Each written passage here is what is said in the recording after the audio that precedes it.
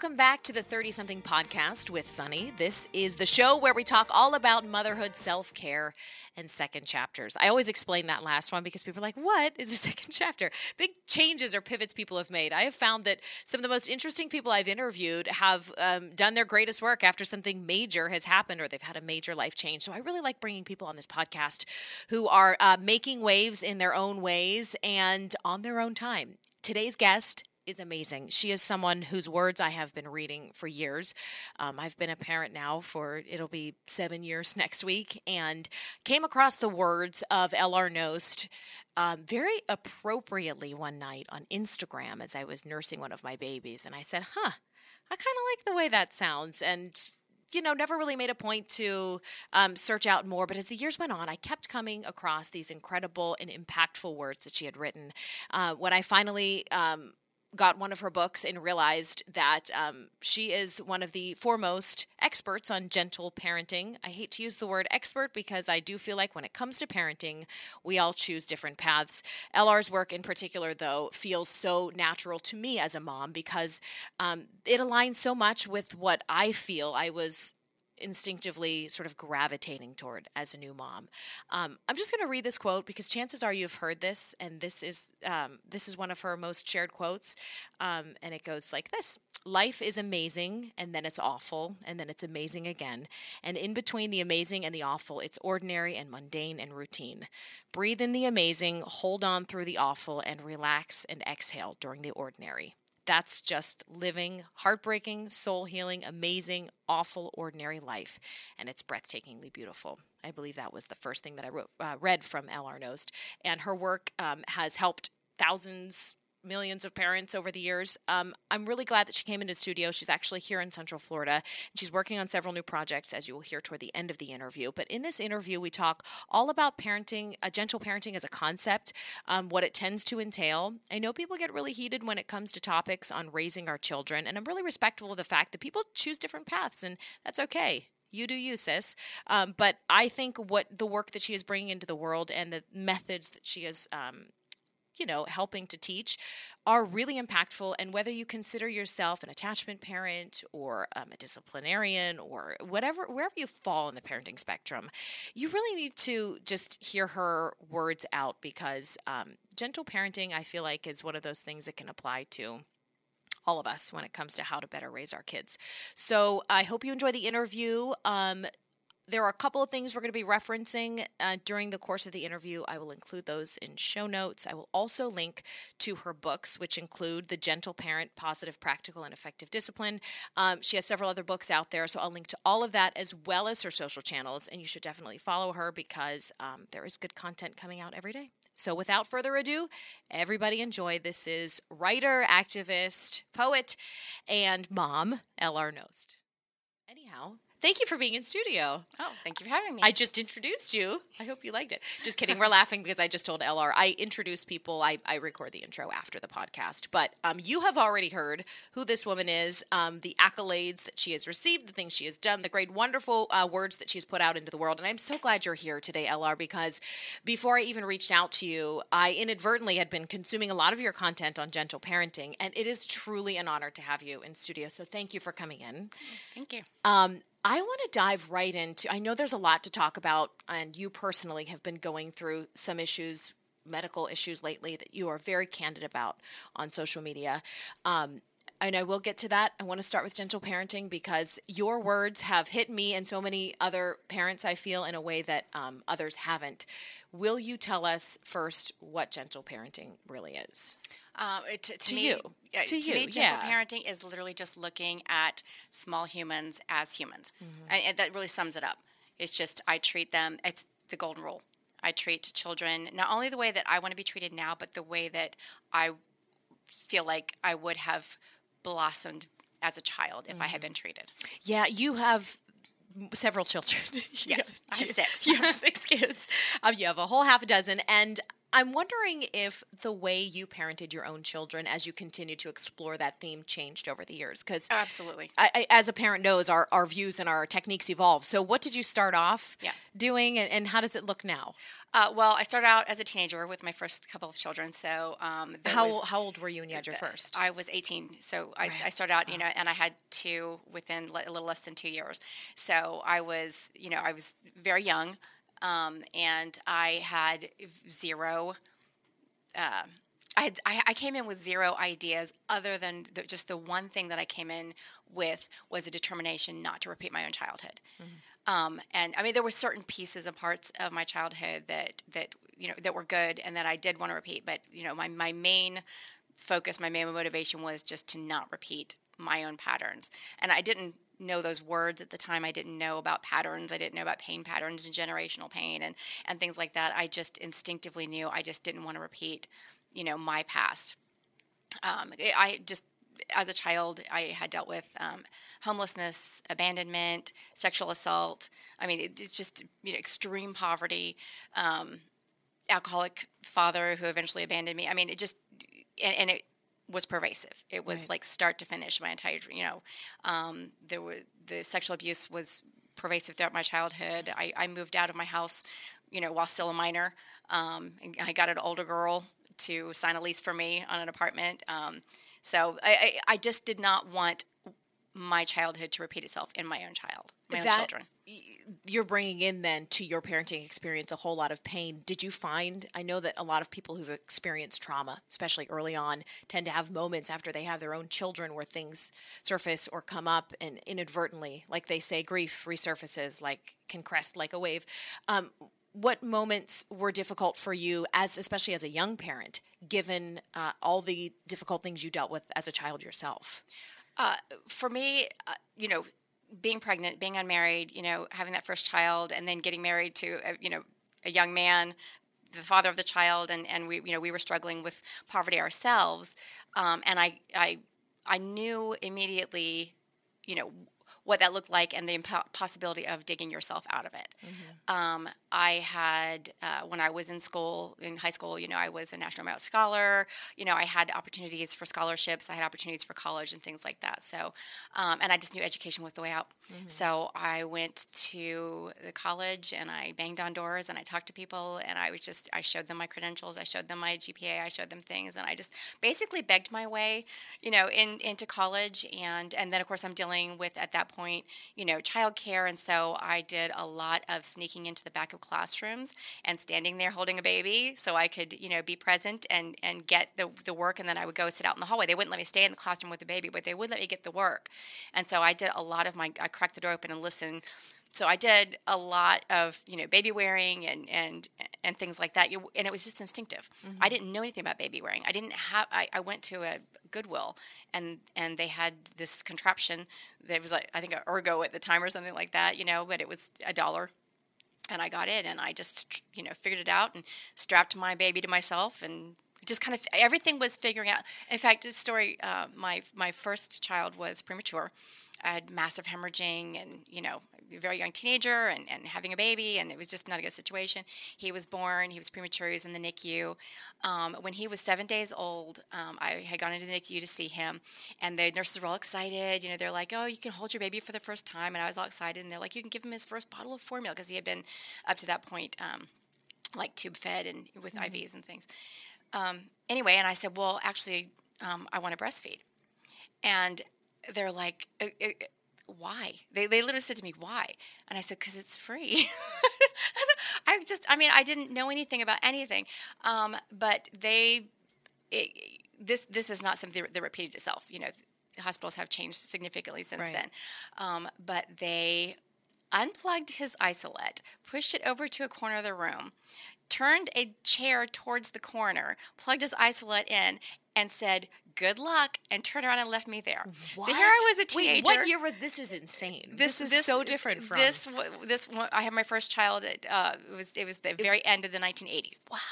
And so but the one factor I think that probably factors into my life more than anything is my extreme stubbornness. Right. And when you tell me no, or when you act like I can't do something, there's nothing that will stop me from doing it. So I think that probably was the best thing that could have happened to me. Because I remember I looked at him. I didn't even know how to get him out of the isolette. I mean, I never held him yet.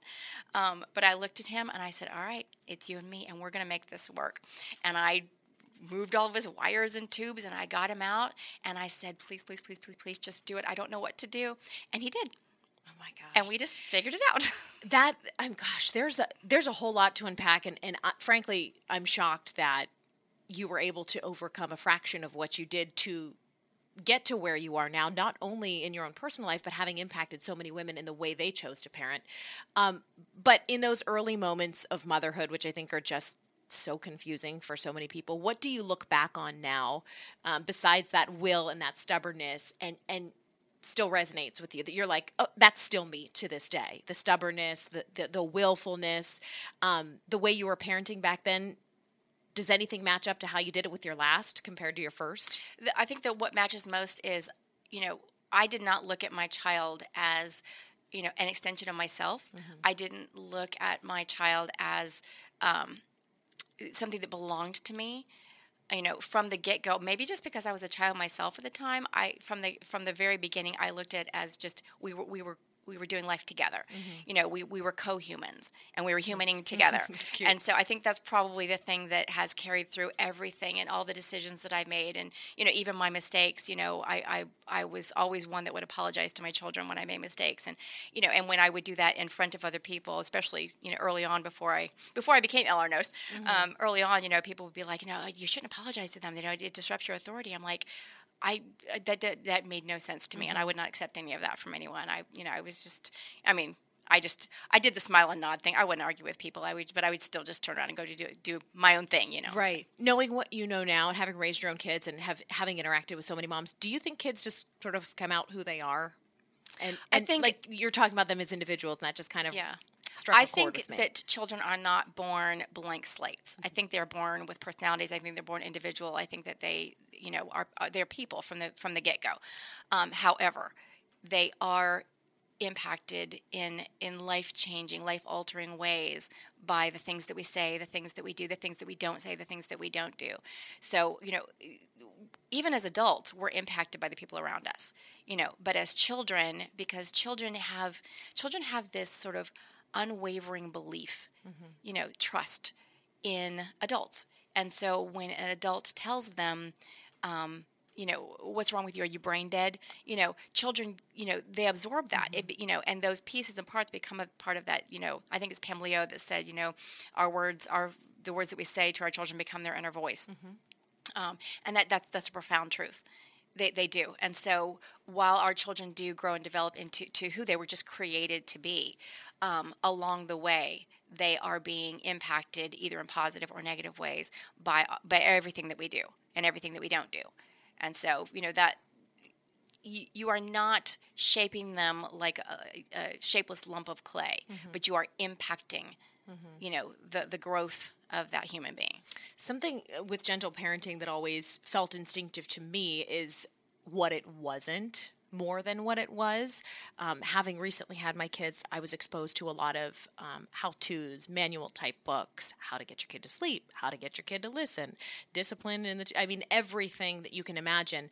And instinctively, I would turn away from that. What attracted me to gentle parenting, and to your words in particular, wasn't what I would call a lack of strategy per se, but an encouragement to trust the maternal instinct, which I think can be disrupted when you take in too many people's opinions. I'm curious what your opinions are on a lot of the literature that's out there these days. There's a lot of different ways that people intend on parenting, and people will read a lot of this before having kids with the express purpose of saying, okay, this is how I will make my child sleep. This is how I will raise or discipline my child. What is your opinion on the sort of plethora of advice that's out there, and what would you encourage a mom to do who feels like she needs to know how she's going to do this all ahead of time? I think research is important. I think preparation is important, but I think just going into it with the realization that, you're not baking a cake, and understanding that there's somebody else that's also going to have an opinion about how their lives should be. There's somebody else that's also going to have an opinion about what kind of food they like and what they don't like. And, they're going to have their own quirks. They're going to have their own, like we said, personality. They're going to have their own flaws. They're going to have, so you have to, again, it's co-humaning. So if you go into it and you've done your reading and you've done your research and you have some ideas, if you can think of them as, a toolbox to pull from as opposed to a rigid set of do's and don'ts, then I think that you can more readily see the small human in front of you and respond to their needs as opposed to having this script in your head that you're trying to follow. What's the one piece of advice you would give a first-time pregnant mom? Anything that you can think of? It could be something that you experienced or came up with on your own or something that someone told you. That's really a broad range because first-time pregnant mom can be anything from a young teenager like me right. To someone that's, in their 30s having their first baby. It can be someone with, all the baggage from their childhood like I had, or somebody that, maybe had a lot of, maybe siblings and had a lot of experience, and so, to kind of package that down into one piece of advice, I think, again, it would be not acknowledging the vast array of human experience that's out there. What I would say to pretty much any pregnant woman is, you are going to have a relationship with this other human being. Put the relationship first. All the pieces and parts of things that people are saying to you, the things that you're reading, all the pressures of society and the different things like that. Take all of that, learn from it. There's a lot of wisdom out there. That's great stuff. But focus on the relationship with the other human in your life. Do you feel like you had to parent all of your kids slightly differently? So much. Yeah, that surprised so much. I wasn't. I don't know. It feels foolish to say that out loud, but I wasn't prepared. I'm still surprised to this day how different things. Yes. Well, I mean, I guess that's a universal experience. Well, because they are all individual humans. They are, but you would think that they being blood related and from the same two people. I'm like, how? And for a long time, not a long time, for a period of time, I guess, because I'm still a relatively new mom, I would question if that made me a bad mom because I adjusted my parenting styles. Because much like you said, I would hear critiques or commentary from people who would say, you're the mom.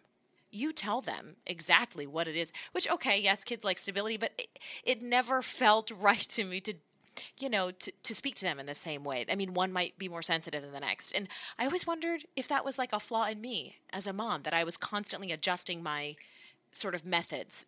But it's good to hear that you do that too, because if you're doing it, that makes me feel better. No, absolutely. The way I look at it and the way I sometimes explain it to other people is my husband and I have the exact same color eyes. Yeah. We both have green eyes. Yeah. We have 6 children. One of them has green eyes. That's crazy. One of them has deep, deep, dark chocolate eyes. One of them has like warm milk chocolate eyes. One of them has eyes that change from gray to green to blue, just this beautiful hazel eyes. And one of them has bright, bright, bright blue eyes. Oh my gosh, because that's crazy. Green eyes apparently carry all the different varieties. Oh, I didn't know that. That makes my blue-eyed daughter make sense now. There's some science in there. I don't know. Something about science. But either way, so I can physically look and see that all of my children inherited these differences. Mm-hmm. So how would that not also apply to them as human beings? I mean, the eye color is simple. Mm-hmm. The humanity, the person is complex. Mm-hmm. So to expect humans to all come out like cookie cutters, that really is, maybe a fallacy that of expectation that has been passed along to us. Mm-hmm. But I think what we should expect is for a human to be the exact human that they are, and to need to learn their love language and to need to learn, how to approach them. Some of my children, I do time-ins with children. What was instead that? of time-ins, just as opposed to time-in, when somebody's having a big emotional meltdown, instead of, go get yourself together and then we'll talk, it's let's work through this together. So time in just means let's work together through the big emotions, whether it's a toddler having a tantrum or whether it's a 13-year-old on her period who just can't cope with life.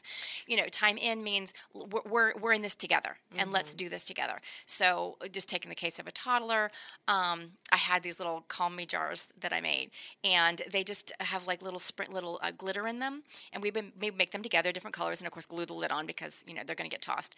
And like I had one child that she just would get so mad she just couldn't articulate what she was mad about. She was always mad at older sibling, but she, and so I would say, which Calm Me jar do you want? Do you want Hello Princess Kitty, Dolly, I think it was, or do you want Starry Starry Night? And she usually likes Starry Starry Night. Or Nemo Under the Sea was the other one.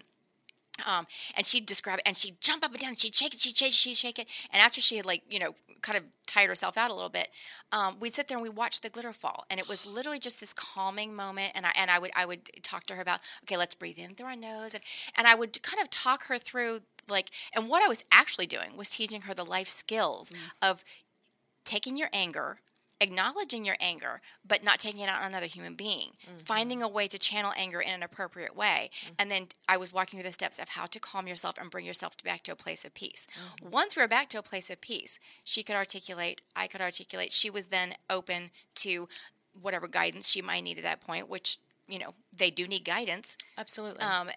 But you have to guide from that. You have to guide them back first to that place of calm and peace before they're open to your guidance of, behavioral guidance or whatever else. And did you start to notice that after a period of time she was self-soothing in that way without the need for a prop or something? Yeah, after a while she would come to me already with the Calm Me jar in her hand, and it would already be in the settling process, and she would already have been jumping in, up down, or, whatever. That is a genius idea. So, yeah, we call them big feelings in my house, and are you having big feelings? All right, let's talk about it. But, I have one who needs, I think, a minute to just catch breath before we talk, and the other one who literally wants to be squeezed and hugged until the big feeling goes And there's past. The differences we were talking about, because I have one child who, my 9-year-old, has never had a tantrum in her life.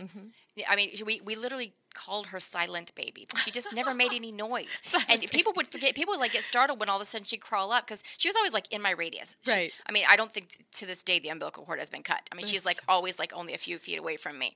But she was always there, but she was just sort of and if she didn't have a toy, she'd play with her toes. She was just this, and then she kind of crawl around the corner, and people would jump, because I forgot she was there, So I have that all the way to, my older daughter, my oldest daughter, who is extremely strong-willed. And was that always the case? That was always the case. Always. She's extremely strong-willed, and from day one, if she wanted to put her finger in a light socket, short of me removing the light socket from the wall, she was going to do everything she could to get there. So I had to have completely different methods of approaching that with her than this little silent baby that would just sit there and play with her toes. So aren't youngest the best? They're just so amazingly adaptable. Just completely chill, yeah. They just find a way to they just get through life. Yeah. Our third, I'm always she's climbs into, tall chairs. It's probably not the safest, to be honest, but climbs into everything by herself. She brushes her own teeth. I mean, life is great. I'm sure by the time, if we had 6,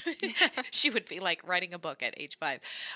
What's the difference? I think people get confused when they hear gentle parenting and attachment parenting. They conflate some of it, and I want you to kind of explain how those two are associated or related, and also how they're different. Yeah. Attachment theory, I think it was John Bowlby that... Bowlby, I don't know if I'm pronouncing that right, that first proposed attachment theory, and then Dr. William Sears, really, did a lot of work in that area. Attachment theory is a psychological theory, and it's the theory that strong attachments are where healthy independence grows from, that strong attachments are, the precursors to good relationships in life, whether it be with a spouse, whether it be with, work partners, whether it be with just the world in general, that the attachments that we make as, small beings in our lives, what we learn through that, whether to trust the world or to distrust the world, carry over into our adulthood. And a lot of the mental illness that you see in the world, and a lot of even criminal acts and things like that, a lot of time come from detachment. Because when you stop feeling cared about, or if you never felt cared about in the first place, you're not learning then to care about others. So attachment theory is just really it's a psychological theory. Gentle parenting it incorporates the ideas behind attachment theory. It incorporates the ideas of creating that trust relationship. So gentle parenting is not a psychological theory as attachment theory is. It is just sort of an outgrowth of that, utilizing that theory as sort of the basis, the idea of growing trust relationships. And again, humaning together, right, through life, respecting individuality and understanding the person you're raising, so that you're in the moment with the small human, but at the same time, you're aware that this tiny human is going to grow into a large human one day and is going to go on and have other relationships other than with you. And you are prepping them for that in your interactions and relationship with them. I'm sure you have all sorts of thoughts based on your philosophies on social media and seeing how parents are raising kids in their spotlight. And we can get into that if you want, but I think it's such an interesting time to parent because exactly what you're saying is, respecting and recognizing a young human as an individual. It's not how every parent approaches it. And as for me, it can be a difficult thing to navigate in our current world where we are apt, I'm speaking for myself, I'm apt to share so much of myself. My job with podcasting and blogging, it's just sort of goes hand in hand with sharing sometimes my kids. And I get questions sometimes as to why I don't, use their names very much, or I show their faces kind of here and there, but I try to be protective of not telling their stories because they will be able to do that one day. But I know that I look probably hypocritical because there are moments when their story interweaves with mine or, something that I'm offering, like, an interview that I'm doing I might bring up an example of, like I just did, a personality trait of one of my children. What are your thoughts on the way that social media has blurred the lines between the parent and the child in that regard? I mean, that's a really good question, and that is something that I too, grapple with. I think that social media has just sort of burst into the world, and it's still very much in certain ways in its infancy. We're still figuring it out as we go along, with the concurrent mistakes that you make when you're figuring things out. For me, one of the things that I have done, I will show pictures of my children. I do not show pictures of them in any sort of compromising positions. I don't show pictures of them upset, crying, and things like that. When I do reference them, I have made up nicknames for them, so I don't reference them by name. I will share stories of different issues that we've dealt with, unless it feels like it's a private issue, in which case I won't. And you just go by instinct and gut feeling. I really do. And having 6 children, I can reference a story and say, amongst my children, and I'm not referencing a specific person. Sure. And so that gives me, I feel like, a little leeway there. Plus, I have, I can tell stories and not mention that I'm talking about one of my children just because of the type of work that I do and the many years that I've done it and the stories that I've heard and that I've shared through the years, with permission from different people. But you're right, there are issues of privacy, there are issues of respecting the privacy of a child, and I think that's something that we need to be very, very aware of. Yeah, I do in quiet moments really.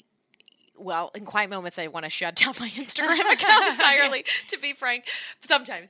But no, I do think there is so much to be gained by sharing our stories and our experiences. But I do wonder sometimes, had my parents had access to telling parts of my narrative before, even now when they say things like, you were always the blank, fill in the blank one. Yes. And I'm like, but I'm not that person. Right. You know what I mean? I'm like, it's so frustrated. Yeah. They're only saying it to me. But I do. It's just, there's probably a whole separate podcast to be done on that. But I just wanted your thoughts because your philosophy of like individuality and raising children as they are is just really like, that's something I sort of come back to time and time again and just trying to respect that. And I think it's a good nugget to keep in the back of our minds. Always. When we look at our children, like you said, not as extensions of ourselves, but as their own people, it's a good sort of guidepost. Have you been noticing that there's an interest or an uptick in interest in gentle parenting? I've seen, of course, all over online blogs and things, people have like referencing this. It's becoming more popular point of discussion. Have people been reaching out to you more lately, curious about this way of parenting? It's very hard to know, because I have to always be cognizant of the fact that I'm an individual and what I see is my perception. Sure. So, does what looks like possibly a surge of interest, is that simply just because my platform has gotten larger? Right. And so as my platform gets larger, it's just the exposure and people who already were like-minded, So it's hard to know how much of it was. To me, my honest opinion is people, by and large, in their own homes, are good people, and they are by and large doing the best that they can, and and loving their children and taking good care of their children and things like that. I think that gentle parenting kind of puts a label on something, in other words, that people are pretty much already doing. Right. And it gives them a few more gentle tools. So in areas that they struggle with and maybe would just by default fall back onto some of the harsher parenting things, even though it didn't feel good or feel right or feel appropriate, they just didn't know what else to do. Right. So I think it's filling a gap that was already there. I think people already, a large maybe subpopulation of people just like me as a teenager, we're already doing things instinctively. And then when they discovered there was a community out there, they discovered that there were people that could offer them some guidance and some tools, they just kind of grasped onto that. Right. Let's talk specifics. You just gave a really great tip, the time in with the glitter jar. I love that. Specifically with regards to discipline, what are some other tools in the toolkit of gentle parenting? Can a parent say let's go with the age range of toddler to young child. What are some other good tactics we can have? For example, a child who is experiencing either a tantrum or having had a difficult day at school. What are some other tools that you bring out from your toolkit? Well, I think the first issue is to separate discipline from punishment. I think if you look at the etymology, if you look at the beginnings of those words, you can see that they come from separate things. To punish means to inflict something on someone, and to discipline comes from disciple, which means to teach someone. So one is to inflict, basically take retribution. And the other one is to guide and to teach and to lead. And so when we talk about gentle discipline, we're not talking about gently punishing someone. What we're talking about is guidance and leadership and teaching someone. So I think that's really an important distinction to make. I wrote, and I'm probably going to get my own quote wrong because I have to look up my own quotes all the time, but I wrote, discipline is helping a child solve a problem. Punishment is making a child suffer for having a problem. To raise problem solvers, focus on solutions, not retribution. So I think it was something along those lines. It's like you're a writer, Ella. It is. I literally do have to look up my own stuff because I will misquote myself. Well, can I give you an example, and you can maybe tell me how you would handle this? Sure. We have a lot of parents of younger children who might be in bigger schools for the first time. What if a kid comes home and says, "Mom, I feel like someone is bullying me. This person has made fun of me for X, Y, Z." Where do you start with something like that? Because I think the initial reaction for a lot of parents is they want to protect their kids from that type of pain. So where would you start with that situation? The first place that I think you should start with any situation is listening. I mean, Fred Rogers said listening is where love begins. And I think that's always the place to start with any situation, whether it's that situation or a different situation, a child having a problem with a teacher, or a child having a problem with, any situation. If a child comes to you, I have a problem. Just listening, letting them talk it through, not kind of jumping in and peppering them with questions right at first, not, trying to, pull information or details out of them. Just let them talk. Sometimes that's all they need is to kind of talk things through. And then as they sort of wind down, you can almost kind of feel them circling around to their own solutions to things. At that point, having built a trust relationship that they feel they can come to you with their problems, you also trust them in return. And I think that's maybe a bridge too far for some people, is the idea that you can trust your children too. But when you hear them kind of circling around to a solution, instead of jumping in to propose our solutions, that's when we can start asking questions. Well, how do you think, you might approach that tomorrow? How do you think this could be best handled? What do you think should happen next? Just sort of a list of questions, that are not leading them to your own answers, but that are opening them to continue the process that they started, and just helping them, again, guidance, leadership, teaching, and you're walking them through this problem-solving steps. Now, there will always be problems that our children cannot solve by themselves, and we should never hesitate to step in when needed. We just going through that process of listening, going through the process of asking questions and letting them, process through things and helping them to learn that, just sort of partners with them in the problem-solving process. But then if it reaches a point where an adult needs to step in and handle it, then at that point you would say, here's what I think I would need to do in this situation. What do you think about that? And again, it's partnering with your child. Asking what they think. Right. And asking what they think, getting feedback from them. I think some people, like you said, have a hard time trusting their kids. They're saying, what, am I going to ask a second grader what she's going to do if she's being bullied? But I do agree with you. I think if you give them the moment to consider what their instinctive reaction to something like that would be, it's worth hearing out. What's your thought on, I know you just kind of touched on this, but were you ever the type of parent to initially reach out to the teacher? I know I'm starting to see that there are parents who, when there's a problem between kids at school, will immediately go to the teacher. And then there are parents who will say what you said, which is, let's try to figure out a way for you to solve this first. Were you ever that type of parent who called the teacher right away and just kind of took it right to the top? I was always, before I started homeschooling, I was always very involved in my children's schooling. So I was on the SAC committee. I was working in their classrooms. I was going on field trips with them. So I was always already connected with teachers and things like that. And so, I already had built relationships with the people that were influencing my children and teaching my children and having interactions with my children. So I was very comfortable should it be needed. I was very comfortable reaching out to them and getting, kind of their side of things, if needed. Right. And it was never an accusatory, type of approach. It was always like, my child came home and was having this issue. What can you tell me about that? Right. And again, it was questions. I mean, that really is my mode of communication, is asking people questions and just hearing them. Is there anything that concerns you about how kids are, this is going to sound like a broad question, but how kids are acting in general these days in school, or the ways that parents are interacting with their teachers? It only takes a quick scroll through Facebook to see that it can feel like some parents treat their teachers as the enemy rather than the mediator and the problem solver.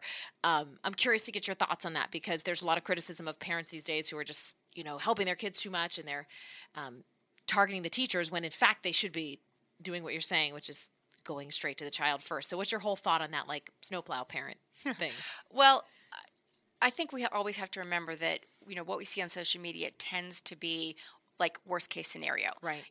People, like, you go on review sites for products and things like that, generally it's going to be people complaining. Right. Because people who like things are going to go on with their lives. They got what they like, they got what they want, they're going to use it, and they're going to move on. They don't really have the motivation. I think the same thing applies, and I think we have to really always keep that in mind.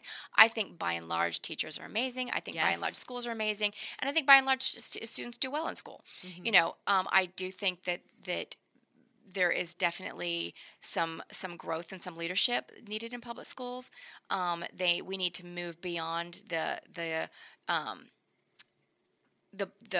boxes that we put teachers in, where they have to teach to tests and where they have to, I think that really blockades some of the teacher-student relationship that needs to be built. Mm-hmm. So I think that we can learn from from Denmark and other places. I think we can learn some new educational approaches, and I hope that that's something that we grow and evolve as a nation towards.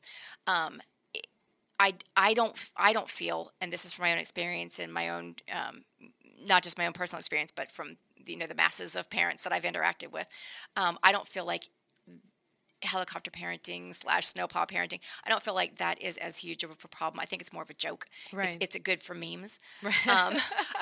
There are definitely parents like that out there, just as there are also the opposite end of the spectrum, very neglectful parents, just as there are abusive parents and things. But I think most of us fall in that middle range of just your normal, average American family, just doing the best that they can.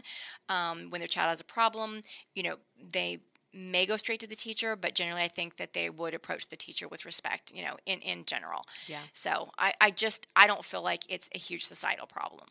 I don't. Yes, teachers do need to be paid a lot more. Teachers, we can agree my on that, mother right? was a teacher. Yes, so was my dad for 30 years, and a coach. Absolutely need to be paid a lot more. I think the need for summer. Having summers off was initially instituted because of children needing to help work in the fields and farms. We don't have that anymore. I think that we can really utilize teachers year-round, doing tutoring and offering extracurricular things and helping children that maybe have fallen behind to catch up. Mm-hmm. I think we can do a lot better as a society with the way we're investing our money and investing in our future and investing in children and things like that. Yeah, I feel you there. Okay, I want to talk about sleep. Infant sleep is something that tons of new parents especially really focus on and fixate on, because when you get this sleeping torture device handed to you in the hospital, your baby, who just is going to deprive you of a lot of energy over the next couple of years, it can be really difficult. People get desperate for solutions. What is your thought on sleep training or encouraging sleep patterns in babies? And is there an official sort of gentle parenting philosophy that addresses that issue in particular? Yeah, I think that there is a vast difference between sleep training and encouraging sleep patterns. Because sleep training, you're imposing, again, something on another individual. Encouraging sleep patterns, you're learning the individual. For the life of me, I just wrote a foreword for a book that is so good, and her name has escaped me for the second. Email me it, and I'll put it in the. Oh, please do, because I would love you to. I just wrote a foreword. It's gone. It's just okay. It's not in my head. We'll get it. There's a series of books, and what she does is she puts in there a log for parents to keep. So they learn the other individual, the person that they're co-humaning with, they learn their child's patterns, and they also learn their own patterns. So they can see where they may be contributing to sleep issues. Maybe they're like having screen time before bed. Maybe they are, dad's wrestling right before bed with a child. Maybe, that last snack has some sugar in it of the day. Different things like that. So the idea is to spend a couple of weeks literally just writing down what you're doing, writing down when the child's falling asleep, when the child's waking up, and things like that. A lot of times parents are just so tired that they think there's a sleep problem, but when they write it all down, they're like, wow, my child's actually getting enough sleep. It's just I'm so tired. Yes. Because I've been stressing myself out and worried about, things, that I'm the one not getting sleep. And that happens so often. The child actually is getting plenty of sleep. Right. The parent is just sleep deprived. I've noticed too, I want to get your thoughts on this. The sleep patterns that you saw in your kids as infants, did they sort of continue as they got older? Because I'm probably wording this incorrectly, but like my son, for example, will always be just a long to go to sleep kind of person. And I don't think I knew that when he was a newborn. He was my first baby. But he's going to be 7, and he still needs wind down time. But I wish someone would have told me, maybe you just have a human who takes a long time to an individual, whereas my other daughter immediately. So are you seeing, as your kids are growing up, that things that you've noticed in their infancy, whether it be sleep patterns or personality things, do they just that's just who they are? Absolutely. I have children that I breastfed most of my children.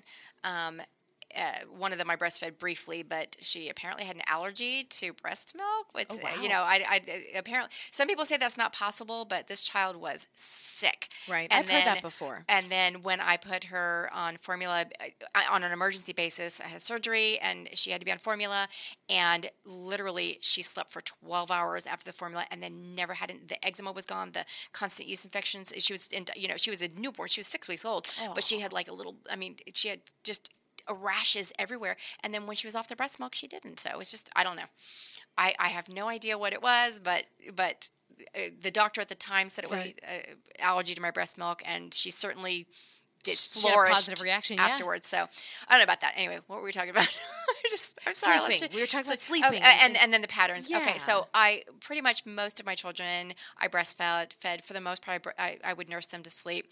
And even with doing the same thing, nursing to sleep with each child, some would follow, nurse for 10, 15 minutes. They were asleep, sleep solidly, 8 straight hours, almost from the get-go.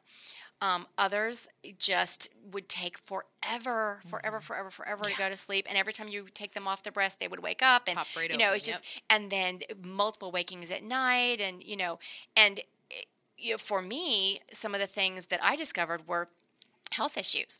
And if I had been feed them, put them in a room and leave them, I wouldn't have known. My youngest daughter had severe reflux. Very severe reflux. I didn't know what was wrong with her. I just knew we were having feeding problems. I took her to the doctor, and her throat was completely covered with blisters, but down inside, and I didn't even know it. It was raw from blisters. So she had to be medicated very, very early. And then I had, other children who had central apnea, and were stopping breathing and turning blue in the middle of the night. How did you find that? Is insane. How did you find that out? By seeing a child turn blue in front of my face. I just, and things like that. And then this one sitting over here watching us today, she was 3 pounds 13 ounces when I brought her home from the hospital. Oh my gosh! Yes, how early was she born? She was born just after 37 weeks, and she was in the NICU for 2 weeks, but I was like there all day every day, and after 2 weeks she was so tiny. I had no expectation of bringing her home, and but we were having insurance issues, and I showed up and they're like, okay, you can take her home today, and I was like. So I just took her straight. Like a Cabbage Patch doll. It was terrifying. You couldn't actually hold her at that point, like in a blanket. They had a little foam thing that you put her inside of, and then you put the blanket around that because she was like too fragile. Oh my gosh, it was terrifying. But all of that said, I learned early on that sometimes even health issues, but again, it's getting to know the human. It's getting to know the person. It's just paying attention. Does gentle parenting have an official stand? I know I'm sort of treating you like the expert on, but I guess what I'm asking you is your opinion through the eyes of gentle parenting on co-sleeping, because you start to notice that people who are believers in gentle parenting tend to do a lot of the same things: breastfeeding, co-sleeping. So, what are your thoughts and your experiences with that? And does it, as a philosophy, take like an official stance on that in particular? Co-sleeping. I feel like, and I've written about this, I don't think that there's a list of do's and don'ts other than don't hurt your children. Right. I don't think that there's a list of do's and don'ts. I think that people that are attachment parents can be breastfeeding parents or not breastfeeding parents. But I'm going to use attachment parenting here, because that attachment parenting tends to carry like a list of do's and don'ts more than gentle parenting does. That's true. When you look that up online, you tend to see this trends list and things of that people do. Yes. Check these things off, and if you do these, you're an attachment parent. Right. I don't think that breastfeeding or not breastfeeding, co-sleeping or not co-sleeping, baby wearing or not baby wearing. Right. I don't think any of those, working outside the home or working inside, I don't think any of those things establish whether you're an attachment parent or a gentle parent or anything. I think how you treat the other human in your life is what establishes you as a gentle parent. Yes. And building a trust relationship is what establishes you. So it's not a list of do's and don'ts. It's not a list of practices that you follow and don't follow. I have 6 children. Like I said, some breastfed, some not breastfed, some co-slept, some didn't co-sleep. It really was up to what we needed as a family and they needed as an individual. And that the choices were made together based on their needs, based on the family's needs, based on my needs. So, is there anything you would go back and do differently with any of the kids? Well, obviously it's been a growth process for me as well. And I started out, as a teenager. I started out at the very, very beginning using kind of a form of timeout. I called it silence. I was like, okay, everybody's on silence for 2 minutes. I do that all the time. Now. In fact, you know what I say? This is going to sound horrible. You're going to judge me. Don't talk. Don't talk. Nobody talk for the next 5 minutes. Okay. Kids are all like, what? I've never said that, have I? No, we're humans too. We have needs too, and that is okay. It is okay. And I think it's important for our children to see us being human. Yes. I mean, how will our children know that it's okay to be human if we don't act like we're human? Yes. So that is okay. But using it as a form of punishment, right. That's which when it I didn't kind of realize what I was doing. It was a brief period of basically the first 2 children, that I had. And I just I said, okay, everyone's on silence for 2 minutes. It was just to get my head together for 2 seconds. What I didn't realize was I was the one that needed a timeout. Right. I needed to be the one to step away and get my head together and have my own silence. I didn't need to make them accommodate me. I needed to be the adult in the situation. I'm the only adult in the relationship. I needed to accommodate myself. Oh, so that was so wise. It's so funny. I just had I had a little bit of a raise my voice moment last week, and my daughter, because I do tend to practice. I just apologize to when I'm a jerk. I apologize just for the same reasons you said. And so I had this moment where I was like, oh my gosh. And she was like, I said, I'm really sorry. I'm the adult in the situation, and I should not have raised my voice. So every time now that I show an inkling of my, my decibel level rising, she's like, you're the adult here. So I'm like, oh my gosh. No, that's good. That's actually very empowering to children to know that they can also call us on things. That's a good thing. Yeah. And I actually would give my children say, okay, it's not okay for you to say to me, you need to take it down a few levels. Yeah. I won't also say that to my children because I think that's rude. Right. It's not the right but way to say it. In the way that I will say to you, can we make it a little quieter now? Yeah. You can say to me, Mom, can we be a little quieter? Yeah. That is, it is okay for you to, to call me as well, to check me as well. Oh my gosh. Isn't motherhood the most humbling thing? It's stretching, it's humbling, it's uncomfortable, it's beautiful, it's terrifying, it's everything. Yeah. It really is. It is. I mean, were you, now that you look back on, like I said, you still have a lot of raising of your youngest to do here, but like, do you feel grateful that we're more connected now and we're having these conversations? Because I feel like this is like a sort of a relatively new phenomenon where we're talking all about postpartum issues and how we raise our kids and whatever. Are you grateful that we're all kind of like letting it out now? I think it's one of the situations is there's nothing new under the sun. Right. This isn't new. This is new. going back to the old. Yes. Where villages worked together to raise children, where people would live together. They would live with their parents and with their grandparents, and and so there was constant extra arms to help hold children. There was constant, maybe not always wanted input into what should or should not be done in different situations. I think we kind of lost our tribe. We kind of lost our village, our shared wisdom. Mm-hmm. So what I like about social media is the fact that we can go back to those roots. We can go back to those places where we're sharing our wisdom. What's nice about social media is we can also turn it off. Right. We actually have the ability when we don't agree with something just to scroll past it. Yep. It's an amazing thing, not used enough, but it's really a good thing. If you don't agree, that's okay. We cannot agree. Right. You don't have to lambast me. You don't have to announce to me that you're quitting my page. I'm okay with that. I would rather you stay. I would rather have the conversation with you. I'm perfectly fine with people disagreeing with me. I truly, truly am. Right. As long as it's done civilly, and we can even hang out together and continue to not agree with each other. Maybe we'll agree on something else. All of that is okay. Let's have the conversations. Mm-hmm. And I feel like in certain ways, social media has opened us up to have hard conversations, but in other ways, it's just opened up just a place where people feel safe behind their screens to abuse other people and be hateful sometimes. So that's a difficult part of things to deal with. Yeah, it is. And you are in a space where people have strong opinions. It turns out people have really strong thoughts on motherhood and how people should be, air quotes, doing things. And I give you credit for responding diplomatically. The block button is also your friend, by the way. Yes. I have used that a couple of times. Yes. Any poignant message or feedback that you've gotten from someone in your online community, or in any actual interaction that really sticks out over the years of your writing? Yeah, probably my favorite story is a young mom from South Africa who contacted me privately a number of years ago. And she was really struggling. She had left an abusive marriage, and she had 2 children. And she had married a wonderful man and had, a couple more children.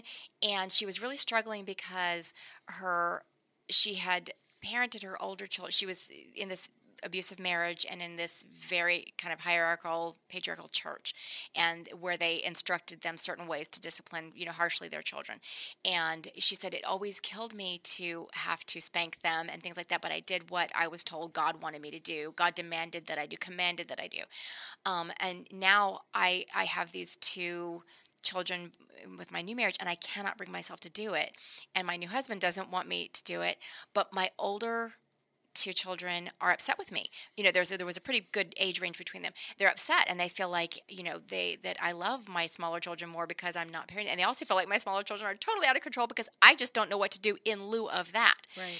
And so she contacted me, and so we had a several months sort of back and forth, emailing back and forth as I wanted to help her kind of walk through some of her traumas from the abusive marriage and some of the and the really abusive church situation she was in. I wanted to help her kind of work through that in her mind because she was really carrying that baggage with her. Mm-hmm. At the same time, I was trying to give her some tools for coping with her younger children, and also just encouraging her to have conversation with her older children. Right. I'm an imperfect person. I'm growing and I'm learning. I've learned new things, and I made mistakes, and to apologize to them. and she was shocked to find that you could apologize to children like we just talked about. So over a few month period, we went through this. And then one day she sent me a letter that her oldest child had given her permission to send to me. He was 16 at the time. And in it, he talked about how upset and angry and hurt he had been at her different parenting style with the younger one. But that when she talked to him and she told him that she had made mistakes and that she was sorry and that she was trying to do things better and that she needed his help to do that, that he learned something that he'd never realized before, and that he himself was planning on being a gentle parent when he grew up, and that it had helped his relationship with his younger siblings to the tools to be able to interact with them, that we had talked through and things like that. She now, all these years later, is a leader of a gentle parenting community in South Africa. She has a blog, she has a podcast, she has a newsletter. She writes for the local newspapers and magazines. And she just, to me, is just like, that to me is the legacy I want to leave. Yes. I want to have touched people's lives and created sort of this, it doesn't have to be my words, and it doesn't have to even be my philosophies. Mm-hmm. Just that central idea of treating children as humans and growing them humanely, mm-hmm. And just to see that sort of that little ripple going out and, changing this person amazing. And then blossoming in South Africa, not that she's the only one, there's a community there, but that's my favorite story. Yeah, that's amazing. And I don't think it's an understatement to say that, several generations in a row of good parenting can change the world. I mean, it'll take a lot of work from this point, frankly.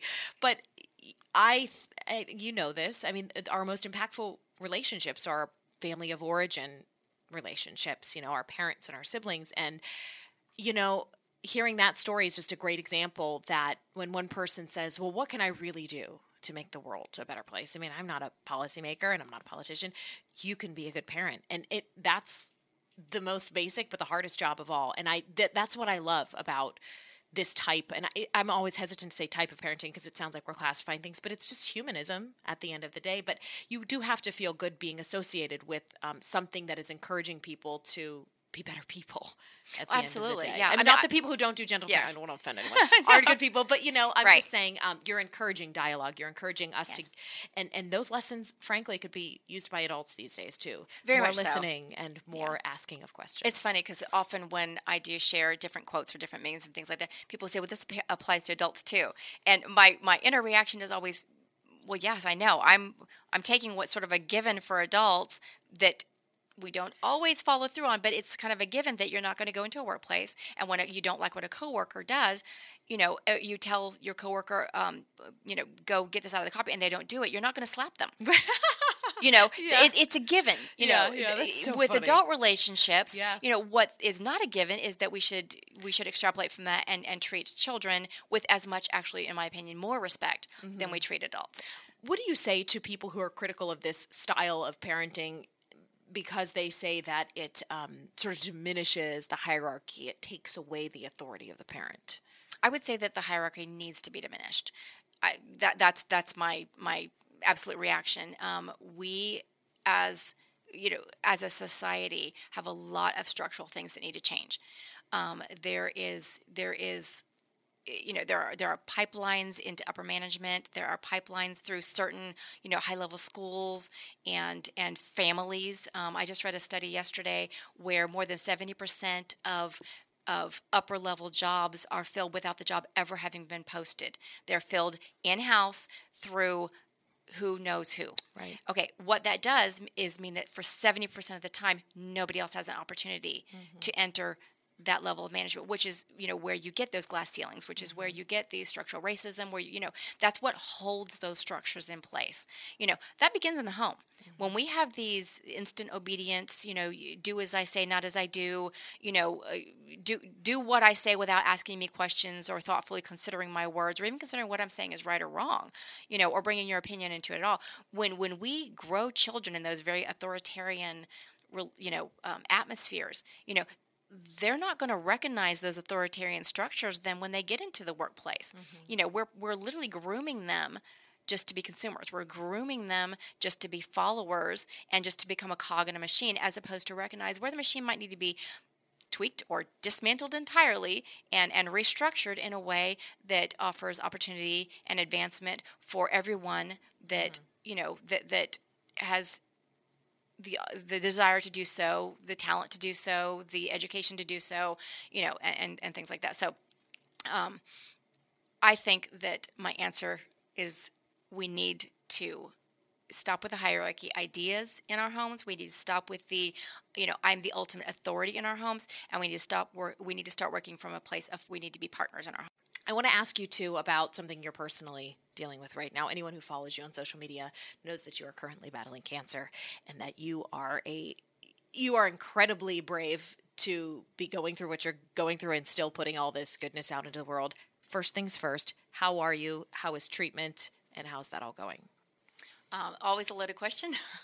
I am not under treatment right now. My insurance has done that thing that they like to do to improve their stock outlook, and they end of the year, beginning of the year, they start denying things. They start denying tests. They start denying treatment. They start denying things because if they can, anything that they do it like on a large scale, so that anything that they can, not pay for that period, it bumps their stock outlook, and then their stocks sell better, and they can, make extra money. So I am not actually being treated right now because we've been fighting back and forth, and every time my oncologist, connects with them and does the peer-to-peer and everything like that, they're like, okay, well, we've got it in the pipeline. Okay, well, we're working on it. And then they'll say, we need clarification, but they won't say what clarification they need. So it has been, it's been since the end of November. And where did the cancer start? How long have you been battling this? I was diagnosed September 5, 2014. Wow. The estimates were, at the time, based on the size of the initial tumor they found, that I had, based on the growth rate of the tumor, the estimates were that I had the cancer for 12 to 15 years at that point. In what part of your body did they guess that it started? They don't know for sure where it started. The initial tumor they removed the bottom half of my right lung. There was a tumor in there, but we know that the cancer cells have sort of pervaded my pancreas and my liver, and they don't know where really, right. Because neuroendocrine cancer it's an embryonic, basically stem cell cancer, and so all of the cells can morph into the surrounding tissue. So until and if they decide to gather themselves into a tumor, they just sort of just widespread, something like sand on a beach. Sort of spread everywhere, and it's invisible on scans and things like that. But it crashes my blood sugar randomly out of the blue. It shuts down my airways. I have sometimes it's called idiopathic anaphylaxis, where just all of a sudden, I can't breathe. It will drop my blood pressure way down to where I will pass out if I don't lay down immediately. I've passed out a few times.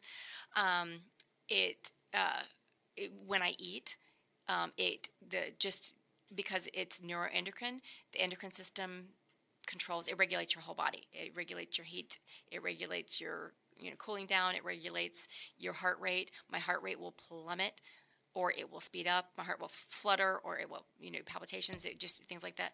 When I eat, just that normal release of hormones, digestive hormones, will cause very often an endocrine storm, which will just wreak havoc, and I will spend the next 7 hours sick just because I had a potato. It doesn't always happen, but sometimes it happens, and you just don't know when it's going to happen, which makes it obviously very difficult to plan certain things. Sure. So I generally, right now, I haven't eaten today. I don't eat until I'm done doing the things that I need to do. How are you able to be so positive and normal through this? It's insane. Well, because this is my reality. Right.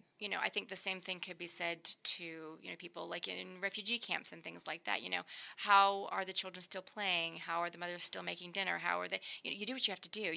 This is your life. This is the cards you've been dealt.